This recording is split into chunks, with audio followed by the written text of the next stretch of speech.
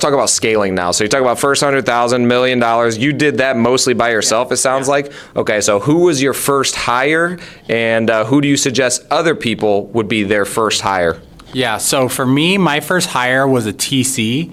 That means transaction coordinator. So what they pretty much did is once I got a contract, they helped facilitate everything with escrow and listings and all that stuff. And most people think that you have to hire an assistant, but you could hire a TC that gets paid per transaction after it closes.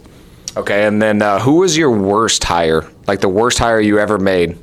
Worst hire. I've hired a lot of bad people, so I'm trying to think who was the worst. Okay, tell us about how you could hire better than like whenever you are hiring. Like who was some bad ones? Why was it bad? And then how could the people do it better? Okay, so I hired a couple to do acquisitions, and the problem was the wife was just terrible at acquisitions. The husband was like decent, but then I had to deal with both of them, and then they would have issues, and then I would be like dealing with their personal issues like during work hours, and then like it ended up like they were with me for like 6 months, and then before I knew it, they only closed like 1 deal or 2 deals in 6 months. Wow. But like I was hanging out with them, they were cool, they were friends, they were like a young couple like me and my wife, so everything was all great. But then when I actually looked at the numbers, I was like, okay, like this is a complete waste of time. But then I didn't want to let them go because we were friends, so I ended up taking like way longer than it should have to get rid of them.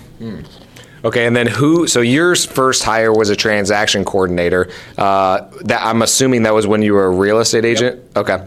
Who do you suggest as an investor their first hire should be? Because I think a lot of people, especially in wealthy investor and stuff, always ask us, who's my first hire? Who's my first hire? Yeah. I've heard different advice. Some people say, okay, you should hire the person that's the opposite of you. You should bring on this person. What do you think is the best first hire for anybody? It's always going to depend on them, but I always think you should hire the role that you're worst at. Or, for example, let's say you're good at acquisitions.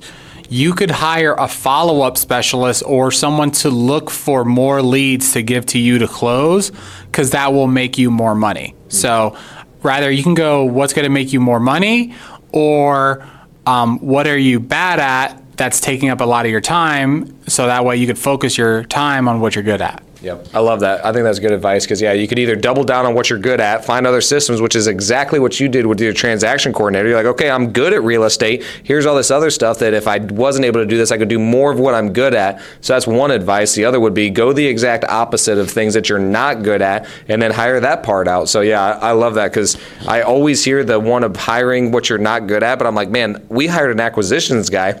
And that was what I was already good at, but it just amplified because I was able to translate that skill over to him. And then he's now just doing that full time all the time. And it brought our business to another level.